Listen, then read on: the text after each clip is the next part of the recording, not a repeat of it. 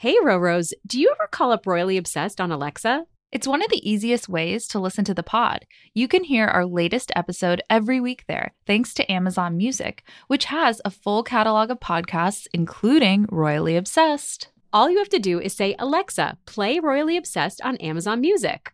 Oh no, mine is listening to me say that right at this moment. A royal reminder, new episodes drop every Thursday. Tune in on Amazon Music. Now, on to the show. Hear ye, hear ye. Please rise for their majesties of Royally Obsessed, the podcast for all things royals. Stand by! 3 cheers for Her Majesty, the Queen! Hello, and welcome back to Royally Obsessed. What are you doing? Okay, I'm gonna start for real. Okay.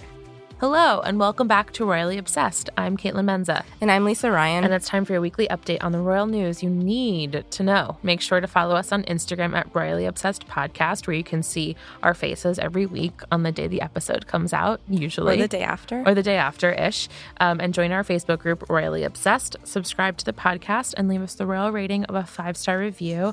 You can ask your aunts and uncles to also give us a 5-star review around the Thanksgiving table. Wow, that seems like a really great activity. A way to bond. You can also send us an email at info@gallerypodcast.com to ask us any and all questions about the royals. And this week, first, we want to say happy Thanksgiving. If you're celebrating, it's American Thanksgiving. Gobble gobble, or vegan gobble gobble, or vegetarian gobble gobble. I think that should be vobble vobble. This is when Caitlin transforms into a dad. Or like an asterisk. And then it's like not a real gobble gobble kind of thing. Vobble vobble. Vobble vobble. This week we are giving you some quick updates from the Cambridges and Sussexes who are doing their absolute best to put positivity into the world. Yes, and there's also a really great grassroots initiative supporting the Sussexes and the environment that we'll talk about. That we'll talk about. And then we're going to do a little crown dive into Princess Anne. That's just so you can prepare no matter where you are in your viewing. We just want to get into Princess Anne for a moment. But no, it's based in history. Of course. So it's not a spoiler. No, she's our breakout star for season 3. Mm-hmm. And then, of course, we have to get into the horror that is Prince Andrew. Yep. We'll put it there towards the end so that you can skip it if you need to. Because it should be a happy week. It's a vacation week. It's a terrible thing to have to get into. But first, a royal cocktail. And now it's time for the weekly royal cocktail. We're having a diet ginger ale. Sorry. Preparing for the Thanksgiving feast. Something like that. And then with our standard Crown Royal. I mean, it's not bad tasting, right? No, it's great. What a ringing endorsement. It's not bad tasting. I do love Crown Royal, so awesome. Yeah, it's not bad. And then a listener email. Would you like to take the lead on this one? Sure. It is from Anna, and she's writing to us from Southern Africa. And, of course, like many emails we get, this is a little bit long, so I'm just going to edit it down to a really cute anecdote that she shared about watching the latest, Meghan and Harry's royal wedding with her students. And she said, first of all, she was never very interested in the royals when, now I'm going to quote, when I lived in the States, I did get up at 4 a.m. to watch Kate marry William. I'm a good person after all. I'm a human person after all, is what she wrote, which I really like. I'm sleepy. I liked it. Oh my God, that was so annoying of me. I'm sleepy. Oh my God. Great episode. It's okay, you are sleepy. Tabloids report breaking news, royal scandal. Sleepy. Commentator sleepy. Anyway, quote, but moving here made me more aware of their impact globally, which sparked my interest. Then Meghan entered the scene. I tried to play it cool, but I couldn't help getting giddy over an American woman of color getting engaged to a British prince. Then at their wedding, I found myself unexpectedly moved by the symbolism and revolutionary qualities of it all. I'm a teacher and several of my students watched the wedding with me. It was really meaningful for them to see a woman who looked like them marrying a prince. I've been royally obsessed ever since. She continues that she has a postcard of Meghan and Harry that her mom bought for her at Heathrow, and it's framed and it's in her house, like they're people she knows. Makes total sense to me. And then she said, when I got engaged, I bought a dupe of Meghan's perfect second dress. The dress is super affordable from Holden, and can also be worn for non-wedding purposes as it's available in multiple colors. Super cute. And she explained that her fiance is South African and isn't super obsessed with the royals, but she's been slowly converting him. So her subject line was 2 royal converts. And she included a photo of her, Anna, with her fiance, Rob, on the day they announced their engagement. And they are super cute. They're very cute. We love love. We love love here. Controversial opinion. So thank you so much for writing, Anna, and congratulations on your engagement. And I'm really excited to see you in that dress because that second dress, I still think about it. I know, it's so perfect. Maybe even an aquamarine ring, like that big cocktail ring she wore, because that was amazing. Careful with your phone. Ever since I took off the case, it's been slipping everywhere. It's not a time to shatter your phone, especially because I'm about to use mine for an audio inclusion in the episode. So this week in royal history. And now, this week in royal history. We are honoring, if that's dishonoring. It's actually extremely appropriate. It's super appropriate. Like the timing of it. Ooh. November 24th, 1992, so 27 years ago, the Queen gave her speech in which she reflected on her annus horribilis, her horrible year. So I queued up the video because I think that you just need to hear the first line in her accent because, of course, I can't do it justice. And if the quality is bad, you should listen to it after. Yes, please. Hold on. I was so ready and now it's screwed up. Wow, whose phone is broken now? 1992 is not a year on which I shall look back with undiluted pleasure. I'm sorry, I like the phrasing. In the words of one of my more sympathetic correspondents, it has turned out to be an annus horribilis. So I got caught up there at the beginning. She said 1992 is not a year on which I shall look back with undiluted pleasure, which is such a hilarious understatement. That's why Lisa was laughing. I love that turn of phrase, and I would like to start using it in every aspect of my life. I know, like when I said sleepy earlier, I should say I am not moving forward with undiluted pleasure. So 1992 was the year that Charles and Diana separated, and the same year that Andrew Morton's biography came out, which of course we later learned was essentially an autobiography because she had given him direct access and interviews. Mm-hmm. And in that biography, it came out of, she discussed the cheating. She discussed her own issues with self-mutilation and bulimia. And then at the same year, Princess Anne her divorce was finalized in 1992. And then Prince Andrew and Sarah Ferguson. Speak of the devil. Yeah, Sarah Ferguson was photographed topless and having her toes sucked by her financial advisor. So they separated also. So basically 3 of her 4 kids either separated or divorced that year, and almost all in like embarrassing situations. And then Windsor Castle almost burned to the ground.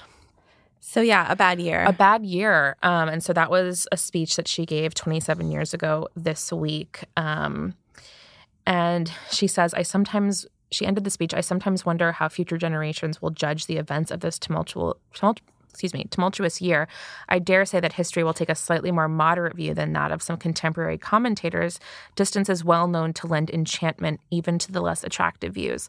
Basically saying, like, maybe in a couple of years this won't seem as bad. But I have to tell you, still seems pretty bad.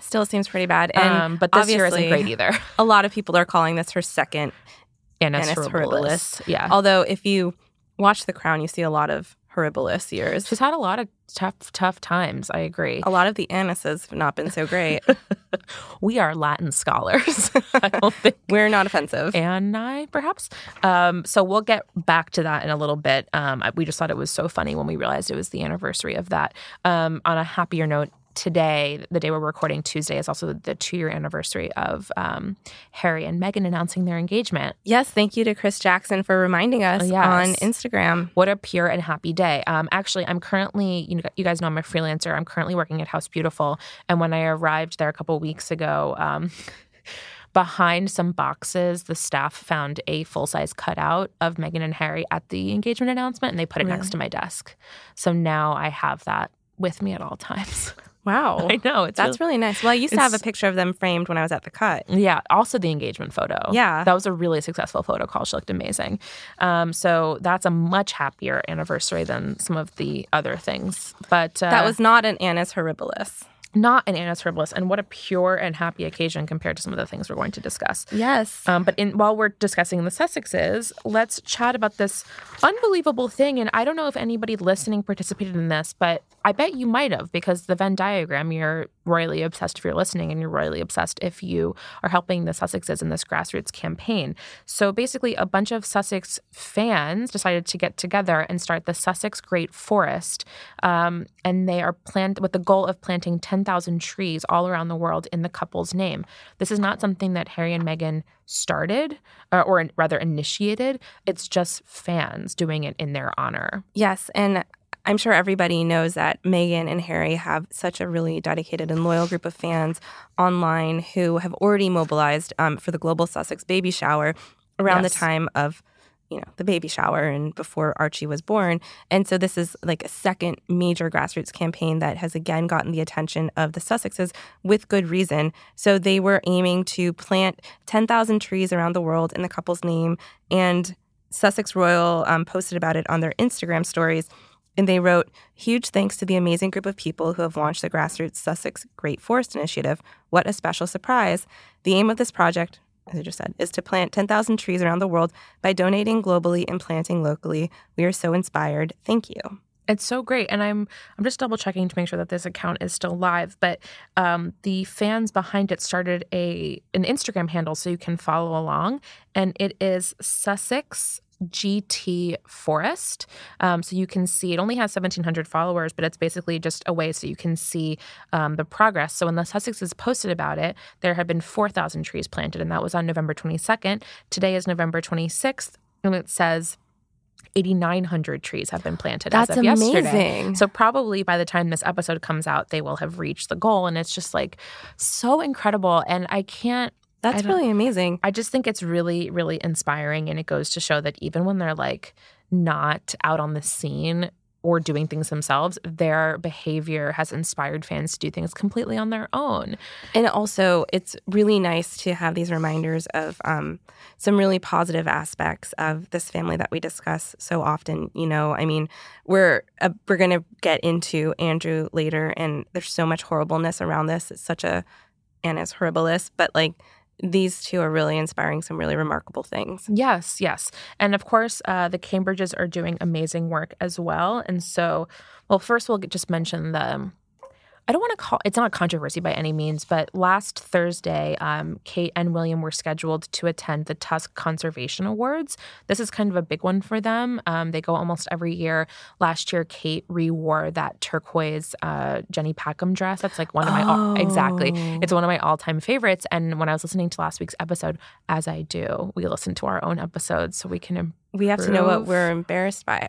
So we can improve, and also narcissism. So I was listening to last week's episode, and we were like, here's something to look forward to. Another black tie event is happening. And of course, it did happen, and William attended, but Kate did not. And so right before, Kensington Palace, a spokesperson said that Kate wouldn't be attending due to the children. And so people were like, oh God, what does that mean? And so the reporters were asking them, and they clarified that the matter, like the concern of the emergency, was not related to the health of George, Charlotte, or Louis. It's like everybody's okay. But, the Tusk Conservation Awards, it's like a group that they always work with. And of course, obviously it's for the environment. And so it's still so important to them. And earlier that day, some of the honorees met with William and Kate. And so they released a photo from that, almost to say like, see, she's okay, and she was wearing a great green dress by Bula London. So that was lovely. But it did send a bit of a panic, like, what does that mean? It's a kind of a big deal for her to cancel something like that. Mm-hmm. So I hope everything's okay. I hope everything's okay too. Yeah. And then we saw William again today on Tuesday. Obviously, we normally record on Tuesdays. And so he was at another tea, very British of him. He was at a tea for the 2019 Legacy Award recipients from the Diana Awards at Kensington Palace. And the Diana Award is, I'm quoting from Kensington Royal right now, the Diana Award is a continuation of Princess Diana's legacy and her belief that young people have the power to change the world for the better. And the event takes place every 2 years, and it celebrates the achievements of 20 outstanding young leaders, visionaries, and role models from across the world who've demonstrated their ability to inspire and mobilize new generations and to serve their communities. And then we were looking at the awards Instagram right now. It's like happening as we record. Yes. And Lord Spencer, Diana's brother, was at the award. Mm-hmm. It's really special. And similarly, they hosted a summit earlier this year, the Diana Awards. And of course, Harry attended that and, met with some of these kids, these inspiring kids. And I just love that it's the brothers working together with the Spencer family on something like this. It just goes to show that obviously those connections are continuing. And, to watch, I would recommend checking it out on the Kensington Palace social media because you can see the little video that plays of Diana, during the awards ceremony. It's really lovely. So those those four are doing their absolute best to continue to inspire and do amazing work and call attention to important causes. While other aspects of their family implode. And despite the garbage fire. And so before we get to that part, we want to talk about The Crown. Last week, we had Jackson McHenry from Vulture on, and we discussed the first 3 episodes, and we got in a little deep about, themes, etc. Etc. It was the etc. really. So we're going to go through this stuff a little quickly, but at the end of last week, at the end of the week, we started to see reports that Imelda Staunton was cast as the Queen for seasons 5 and 6, and I was like, oh, interesting, cool. Yeah, when that first came out, it's not that I called BS per se, but I G-chatted Lisa as I do, and I was like, if this is true, amazing casting, but it's a weird time for them to announce that because we won't see it for 2 more years. And also, why would you blast this right now in the midst of, all the Crown fury? Why There's not? Enough press. Yeah, there's enough press around this show. Why not just, wait a month or, wait till January or wait till things die down and then be like, by the way, we got Imelda Staunton. She would be amazing casting. You might know her. She played Dolores Umbridge in the Harry Potter movies, in addition to other things. But of course, that's American millennials. That's what we know her from. She would be amazing in that role, but it's so far out. Yeah, and then and Netflix sort of said nah. Yeah, they didn't deny that it's her flat out, but they're like, dude, this is my summary. They said, dude, we're filming season 4. Give us some space. Yeah, they said, we're currently filming. We have not commissioned any further seasons. That's exactly what I just said. Well, I'm just saying, verbatim. I like the language of commissioned any further seasons. Because I'm like, first of all, you're giving me more seasons. Don't even play as if who even knows if there'll be a season 4. That's super rude after all you've put me through. But the waiting. But, she's great. I still in my heart, again, this is really early, but think it should be Helen Mirren. Everyone thinks that. Right? I mean, they have, she and Peter Morgan have that relationship, and she's already played the Queen for Peter Morgan. So, but I also give it to me. I like Imelda as well. So, if it's her, that's amazing. That would be super amazing. But if it's Helen Mirren, I bow down. Yeah. I mean, I welcome it, but again, in 2 years from now. So, that was flaring up a little bit. And then another part about The Crown we wanted to chat about was The Crown shows, Charles, Camilla and Andrew Parker Bowles. And then Andrew Parker Bowles and Anne, which we'll get into. It's a whole weird, rectangle square. Yeah, love square. But, 2 people are related. Siblings. It's really gross. It's very confusing and difficult to talk about. But what's kind of interesting is that, the show never really clearly shows Charles and Camilla meeting for the first time. You just kind of see it on the polo field where she's kind of cheering for him, and you're like, is that the first time they met or not? And so Harper's Bazaar had an explainer about the first meeting, and then they also kind of get into the varying reports of how they actually met. So the BBC reported at some point that a young Charles and Camilla first met at a polo match in Windsor in 1970, but then people in a different report had suggested that they met at a party in 1972, 2 years later. Yeah, in 1972. And Camilla Shand, who is then a 25-year-old post-deb living in London, I love this, told him sassily, "My great-grandmother was the mistress of your great-grandfather. I feel we have something in common." Ew. I hope that's not what she said. I hope so, too. But then a third account, which says it was per Harper's Bazaar, says it was reported by Oprah magazine, so I believe it, says that they met at a polo match in 72 and that they were introduced by a mutual friend. Yeah, a mutual friend who was the daughter of the former Chilean ambassador to London. But yeah, I mean, we just know what happened next from it, basically. But but yeah, obviously I went into the season being so excited for Olivia Colman and Tobias Menzies and HBC. But what's really sticking with me are the portrayals of Charles and Anne because they're like groovy. Yeah. Also, the thing is, it's been pretty clear to listeners that I've not necessarily been the most sympathetic to Charles at all times. But seeing, the lack of parental affection. Yeah. Like, that's such a diplomatic way of putting it, Lisa. Like I know it's a fictional depiction, but it's like based on real things, but like just the circumstances he grew up in and how he was this like very sensitive, like artistic guy who had to put all of his feelings aside and also not get any love whatsoever from his parents. It's kind of like, ooh, I know. Like I sympathize. In season 2, we got him, being tortured in freezing cold showers at his Meany prep school. And then this season we get him being tortured also at a different school, sort of, by his Welsh teacher. And I found it to be very moving. I found it really moving as well. And then after he's finally just done a good job, his mom is even meaner to him and it's like, literally nobody wants to hear you speak.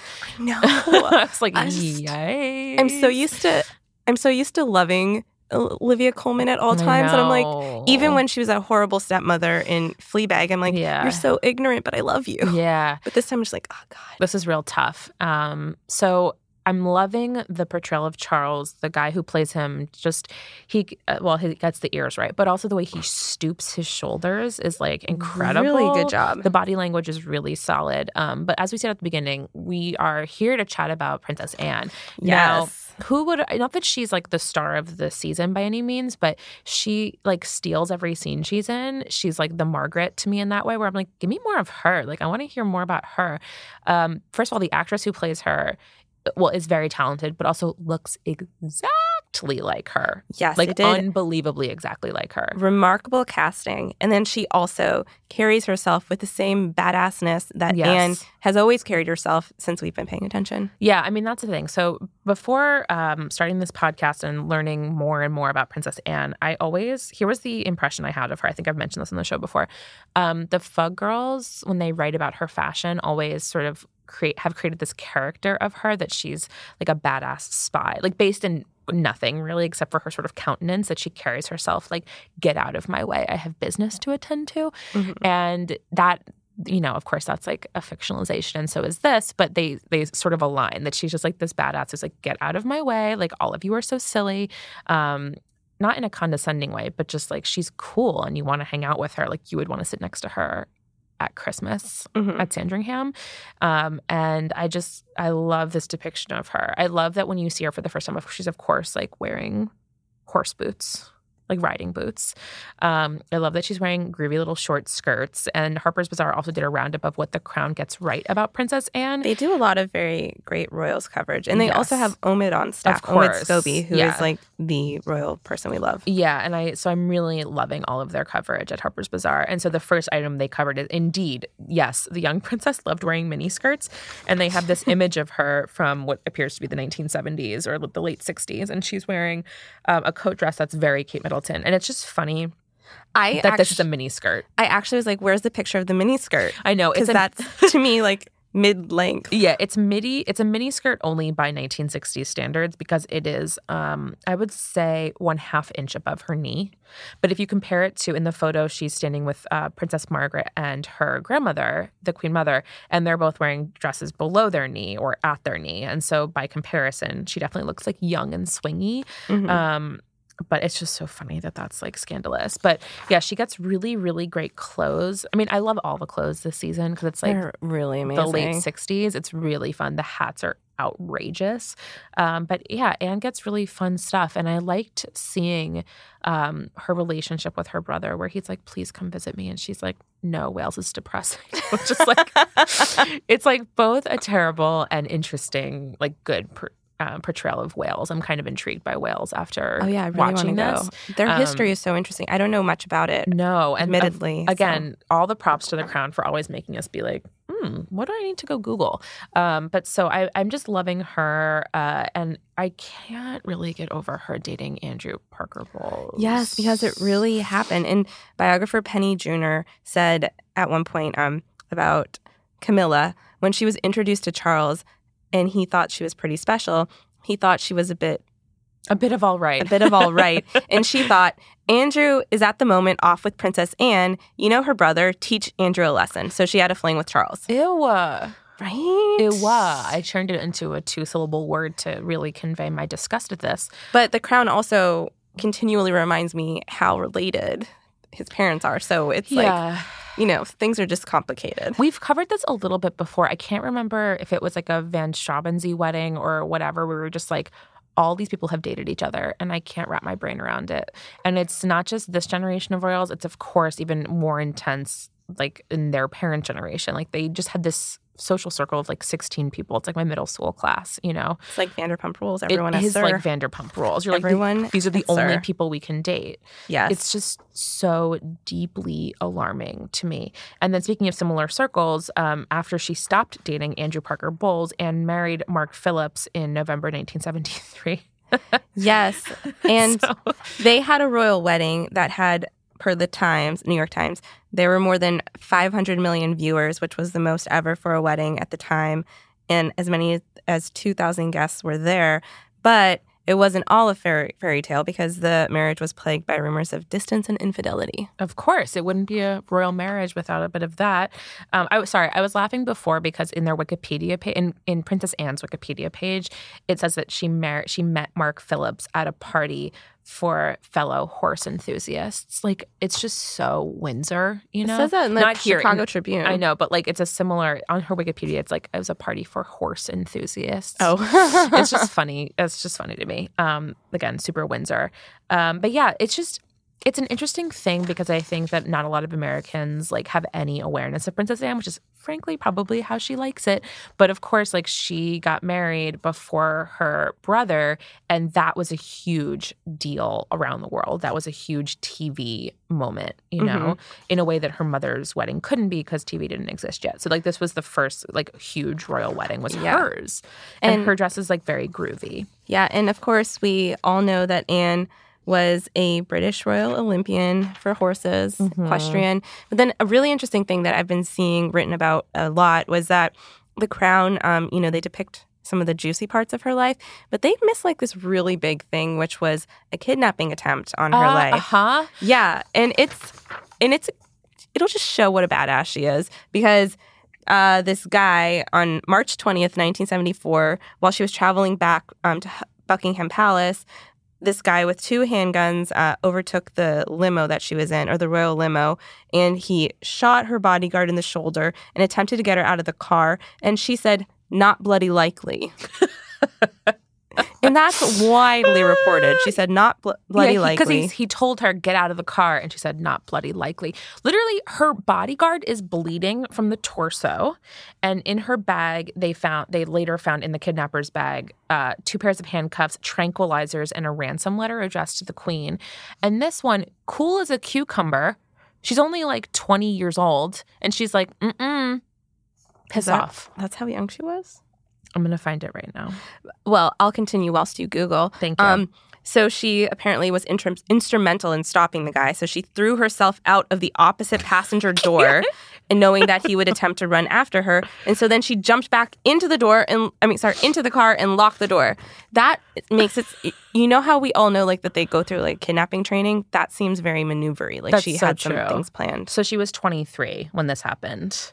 Do you know what I was doing at 23? I was unpaid interning by day and sports bar waitressing by night. Well, that takes a lot of resolve and toughness, to be fair. But I am Princess Anne. I wish they had depicted this. And like, if I can just issue my complaint with the Crown in general now, it's not like this is the first time I've said this and I'm not the first person to say this, but like a lot of attention on the men and their issues and their interior lives and how tough it is to be a man. And we never like see a lot of, I don't know, what the Queen is struggling with, or I don't know. Everything is like from a very dude lens, which bothers me. And so I'm like, can we have a Princess Anne episode where she's just getting kidnapped and like cursing at her kidnappers? That's funny. Give me that. Yeah. Please. I would like a Princess Anne movie. I mean, obviously the whole show is like ostensibly about Queen Elizabeth, but so much of this season that I've seen... And people that will be taking over the crown. Yeah, but so much of what I've seen this season is just like she's very nervous and she doesn't know what to do, and so men tell her what to do. And you know what? I don't buy it. I don't buy it. So speaking of terrible men, so we recorded last week on Tuesday, and on Wednesday, and we talked a little bit about Andrew, and then on Wednesday we got a statement from Prince Andrew where he I can't even say apologize because he literally didn't do that. He just said, I continue to unequivocally regret my ill-judged association with Jeffrey Epstein. But he said that it's become clear to him that the circumstances relating to my former association with Jeffrey Epstein has become a major disruption to my family's work and the valuable work going on in the many organizations and charities that I am proud to support. Therefore, I asked Her Majesty if I may step down from public duties for the foreseeable future, and she has given her permission. Yeah, so he... people are using the word retired, which seems sort of dramatic and sweeping, but he's stepping back. And at the same time, a lot of his patronages and charities have been dumping him. So it's sort of like trying to do the breakup before other people break up with you kind of thing. And he's been, according to the Times of London, he's been ordered to move his private office out of Buckingham Palace. And even like the Royal Philharmonic Orchestra was like trying to distance themselves. Yeah, basically so many of his charities that he works with are like, we're not working with him anymore. Like, how crappy must that have been if you had a royal patron and that was helping keep you afloat and helping, bring attention to your cause, and then he has like done such shady crap allegedly, and you have to like deal with this PR crisis that is not your fault. Well, you have to who wants to be associated? Like, these groups don't want to be associated with him. And that just sucks because, like, they could have had somebody help them, or they could have found, like, I don't know. I just think that they're collateral damage and they shouldn't be, and it sucks. Yeah, that's really the issue. Yeah, like the English National Ballet. Hold on. I don't sound like I'm apologizing for him at all, right? Because I think, good. No. And so it's just, like, I was really, I don't know if the word is surprised. It's such a big deal. This is a big deal. One of the Queen's 4 children is like, I'm out. And that's a massive deal. And there's a lot of analysis to be had. And frankly, like, I don't even know that we're equipped to have that kind of analysis. And thankfully, lots of other people have been providing that analysis. So we really loved this super big deep dive from Town and Country. The royal family has lost control of the message. They interviewed Johnny Diamond, who was the BBC's, quote, exhausted royal correspondent. Now, I'm just going to quote him here. So Johnny Diamond said this was a total car crash and a terrible mistake. And he had covered all kinds of things in his career before he got to the royals. And he basically was like covering the royals as like covering earthquakes and bombings. Like I wasn't even prepared for this with my long career in journalism. And so, Town and Country spoke with people to do this sort of analysis of why this disaster happened strictly from a PR perspective. And so some of the insights were really interesting because they were saying that, for example, like, we assume that the communications offices at Buckingham Palace are organized and are working together and are huge. But truthfully, they're not. Like, it might be 2 or 3 people making these decisions, and maybe they're not getting any counsel or bigger counsel on this, and they don't realize how bad it actually became. And there's so many different offices, and they all operate independently, and so that can make for a bit of a mess. And in the past, the PR machine has worked well. Like, it helped rehabilitate Prince Charles's image after he, seemed kind of cruelly remote after Diana died, to quote Town and Country. And then also as he prepared to marry his former mistress. So, like, they've done some good PR work and kind of worked with some stuff, but they're not doing well here. They're not doing well here. And they've also talked about how the PR teams have changed quite a bit. Like, when William married Kate, the PR team changed. And, William and Harry already had their own private office. And at the time, interest in the royal family had really intensified. But once Meghan got onto the scene, as everybody knows, the interest only skyrocketed. Yeah. But Johnny Diamond says that, like, despite this, like, the teams haven't expanded, so it still is, like, quite small. Yeah, he says 3 to 5 people. I think people have an impression, and certainly my editors do, that these are 24-hour operations with rows of people fielding inquiries from Auckland to LA, but it's not like that at all. There are teams of 3 to 5 people, some of who are more experienced than others. So I just don't think they knew how bad this was. And it's just so weird for this to be blowing up at the same time that I am watching The Crown because, for example, like, let's say the Aberfan episode, you guys can clearly tell which ones I've seen so far and which ones I haven't because I keep referring to the same ones. But in the Aberfan episode, you know, of course, you get the prime minister being like, I don't think you realize how bad you seem right now. Mm-hmm. Like, everyone's talking about you. And, like, I'm going to have to put bad stuff about you in the press to make you pay attention to me. And it sort of is just such a remarkable mirroring that here we are, you know, 50 years later, and the Queen and some members of the royal family are just, like, not getting how bad things are. And maybe this is where I mentioned that, like, obviously the day after he sort of stepped back from Andrew stepped back from royal duties, the Queen, he and the Queen were photographed riding horses together. Which is... I mean, obviously, we can't know what was happening in that conversation. Like, maybe she was, like, scolding him. I mean, I hope she was. Maybe she was scolding him. I mean, we know she loves horses. Maybe that's where she goes to admonish her children. Who knows? Right. Like, that's where she has serious talk. She's like, you and me, young man, we're going on a horse ride adventure. But like, I don't know. And it just, all it did was give the impression that she's supporting him again. At least privately. Yeah. And it reminds me of when those accusations first came out a couple months ago. I mean, of course, they've been coming out for years, but when they came out a couple months ago when Epstein was back in the news, she brought him to church. Remember, they were photographed going to church together, and she has these ways of showing her support. And, you know, it is her son, and I can't understand, thank God, what it's like to have that kind of relationship with a son who's screwing up that badly. But what do you do with this? It's just horrifying, you know? I just want to say, like, I think that some other people in the royal family have gone through hard times and been treated unfairly, and I haven't really seen the same level of support that she's showing someone who's been photographed with people who are accusing him of really grave misdeeds. Yes, exactly. And so, you know, there have been rumors for years, I don't know if rumors is the word, but reportedly this Andrew is like her favorite kid, right? Which is also horrible. I feel like people go to therapy about this for years of like, my mom likes my brother better. Yeah. But to everyone apparently knows that this is her favorite son, which, like, what does that even mean? But I hope she can talk some sense into him. I don't even know what that means at this point, but, like, he's done the right thing insofar as he's stepping back and, like... Well, it seems like now the right thing, according to reports that we've read, not according to our own personal opinion, would be complying with investigators who are looking into these things. So. Yes. My God, please. So there's that.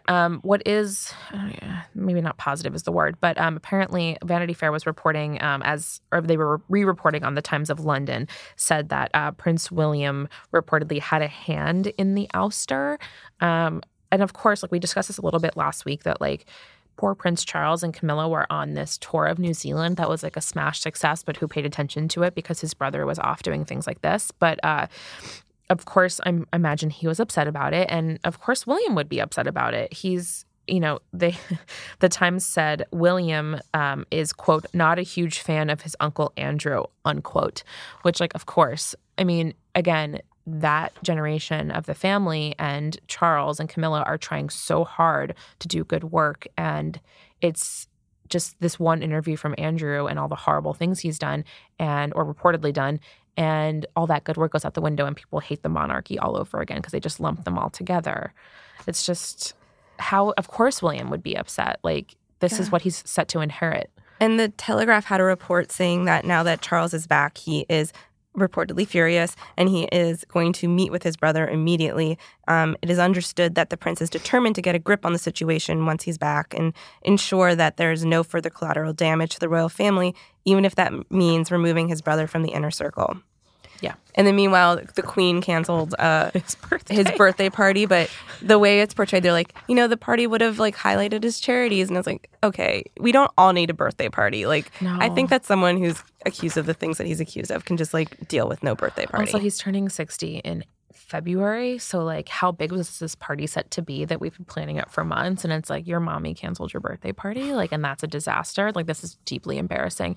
The last thing I'll say to wrap things up, Queen Elizabeth. So like I said, I don't know how to feel about her this week. She's really challenging my emotions. But today, Tuesday, she went to an event. I hope I pronounce this correctly, at the Royal Philatelic Society, which is a stamp collecting organization. They honor the history of stamps. And so the Queen was shown a number of artifacts related to stamps, and she looked at stamps of herself over the years, and she looked at the previous monarch stamps and just like cute stuff. Like if everything were normal, this would have been my high of the week. Would have been like, oh, cute. Because it's what a cute super event. cute event. She looked really delighted throughout. She wore a smashing like teal blue suit with a really cute hat.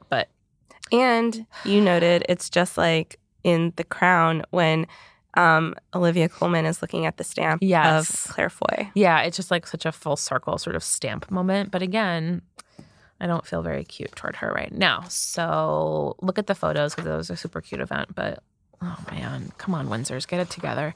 So before we adjourn the Royal Pod, usually we would do our highs and lows, but we all know what our low would be this week. And instead we want to just discuss what we're thankful for. Yes. So I'm going to be thankful for, this is going to be really cheesy. Oh, yay. But I'm thankful for the communities that have popped up, like, you know, in our Facebook group. I just think it's at a time like this when so much bad stuff is being aired publicly, rightfully, like very, very rightfully. Yeah. It's very nice to like kind of remember like, okay, well, there are some people in the royal family who have really inspired people and really brought people together, and I think it's special. Yeah. I'm thankful for the community that has sprung up around the Sussexes, that people are just, through the magic of the internet and through the magic of loving Harry and Meghan that much, are just creating these grassroots movements for charity all completely on their own. How beautiful is that? And I'm very thankful for the arrival of Archie, the healthy arrival of Archie, and all the Cambridge kids. Yes. Towards the end of the year, I'm sure we'll do some of our highs and lows from the entire year, but I'm very grateful still for that moment in the spring when we got the glasses. The glasses was amazing, the sunglasses with Louis at the polo match. But I was going to say that when Kate unveiled her garden and we got the video of the 3 kids like running, screaming all around the garden and playing in the water and stuff, that was a high point for me. So I'm grateful for that. I'm so grateful for our listeners. Thank you. I hope we're maybe, accompanying you on your Thanksgiving travel. Travel safe. Enjoy the turkey or the tofurkey or whatever vobble you're eating today. For our American listeners and for anyone listening around the world, thank you for being here. You can drop us an email at info@gallerypodcast.com to ask us any and all questions about the Royals. Remember to subscribe to the podcast and leave us a 5-star review on Apple Podcasts. Here's a real review from Claire's Mommy Honey. It's stumbled across the podcast looking for information about Queen Elizabeth shortly before Harry and Meghan's wedding. I made a quick work of catching up on every episode and haven't missed one since. I love how lighthearted the ladies try to keep it. Not this episode. Sorry. But they aren't afraid to tell it like it is when they need to. Oh, we did. Okay. Please don't ever stop talking about the royal family. Canadian flag, UK flag, American flag. You said flag with such a... Is that a Canadian accent right there? Yeah. Don't be ashamed of it. No. Be proud of who you are. It's a Commonwealth country. I'm proud, but I also am like, do I just not pronounce things correctly? I don't know. No, it was beautiful. You can follow the show on Instagram at Royally Obsessed Podcast and join our Facebook group, Royally Obsessed. Where can people follow you, Lisa? Lisa Raya. That's LISARYA. Just note that. It's exactly how it sounds.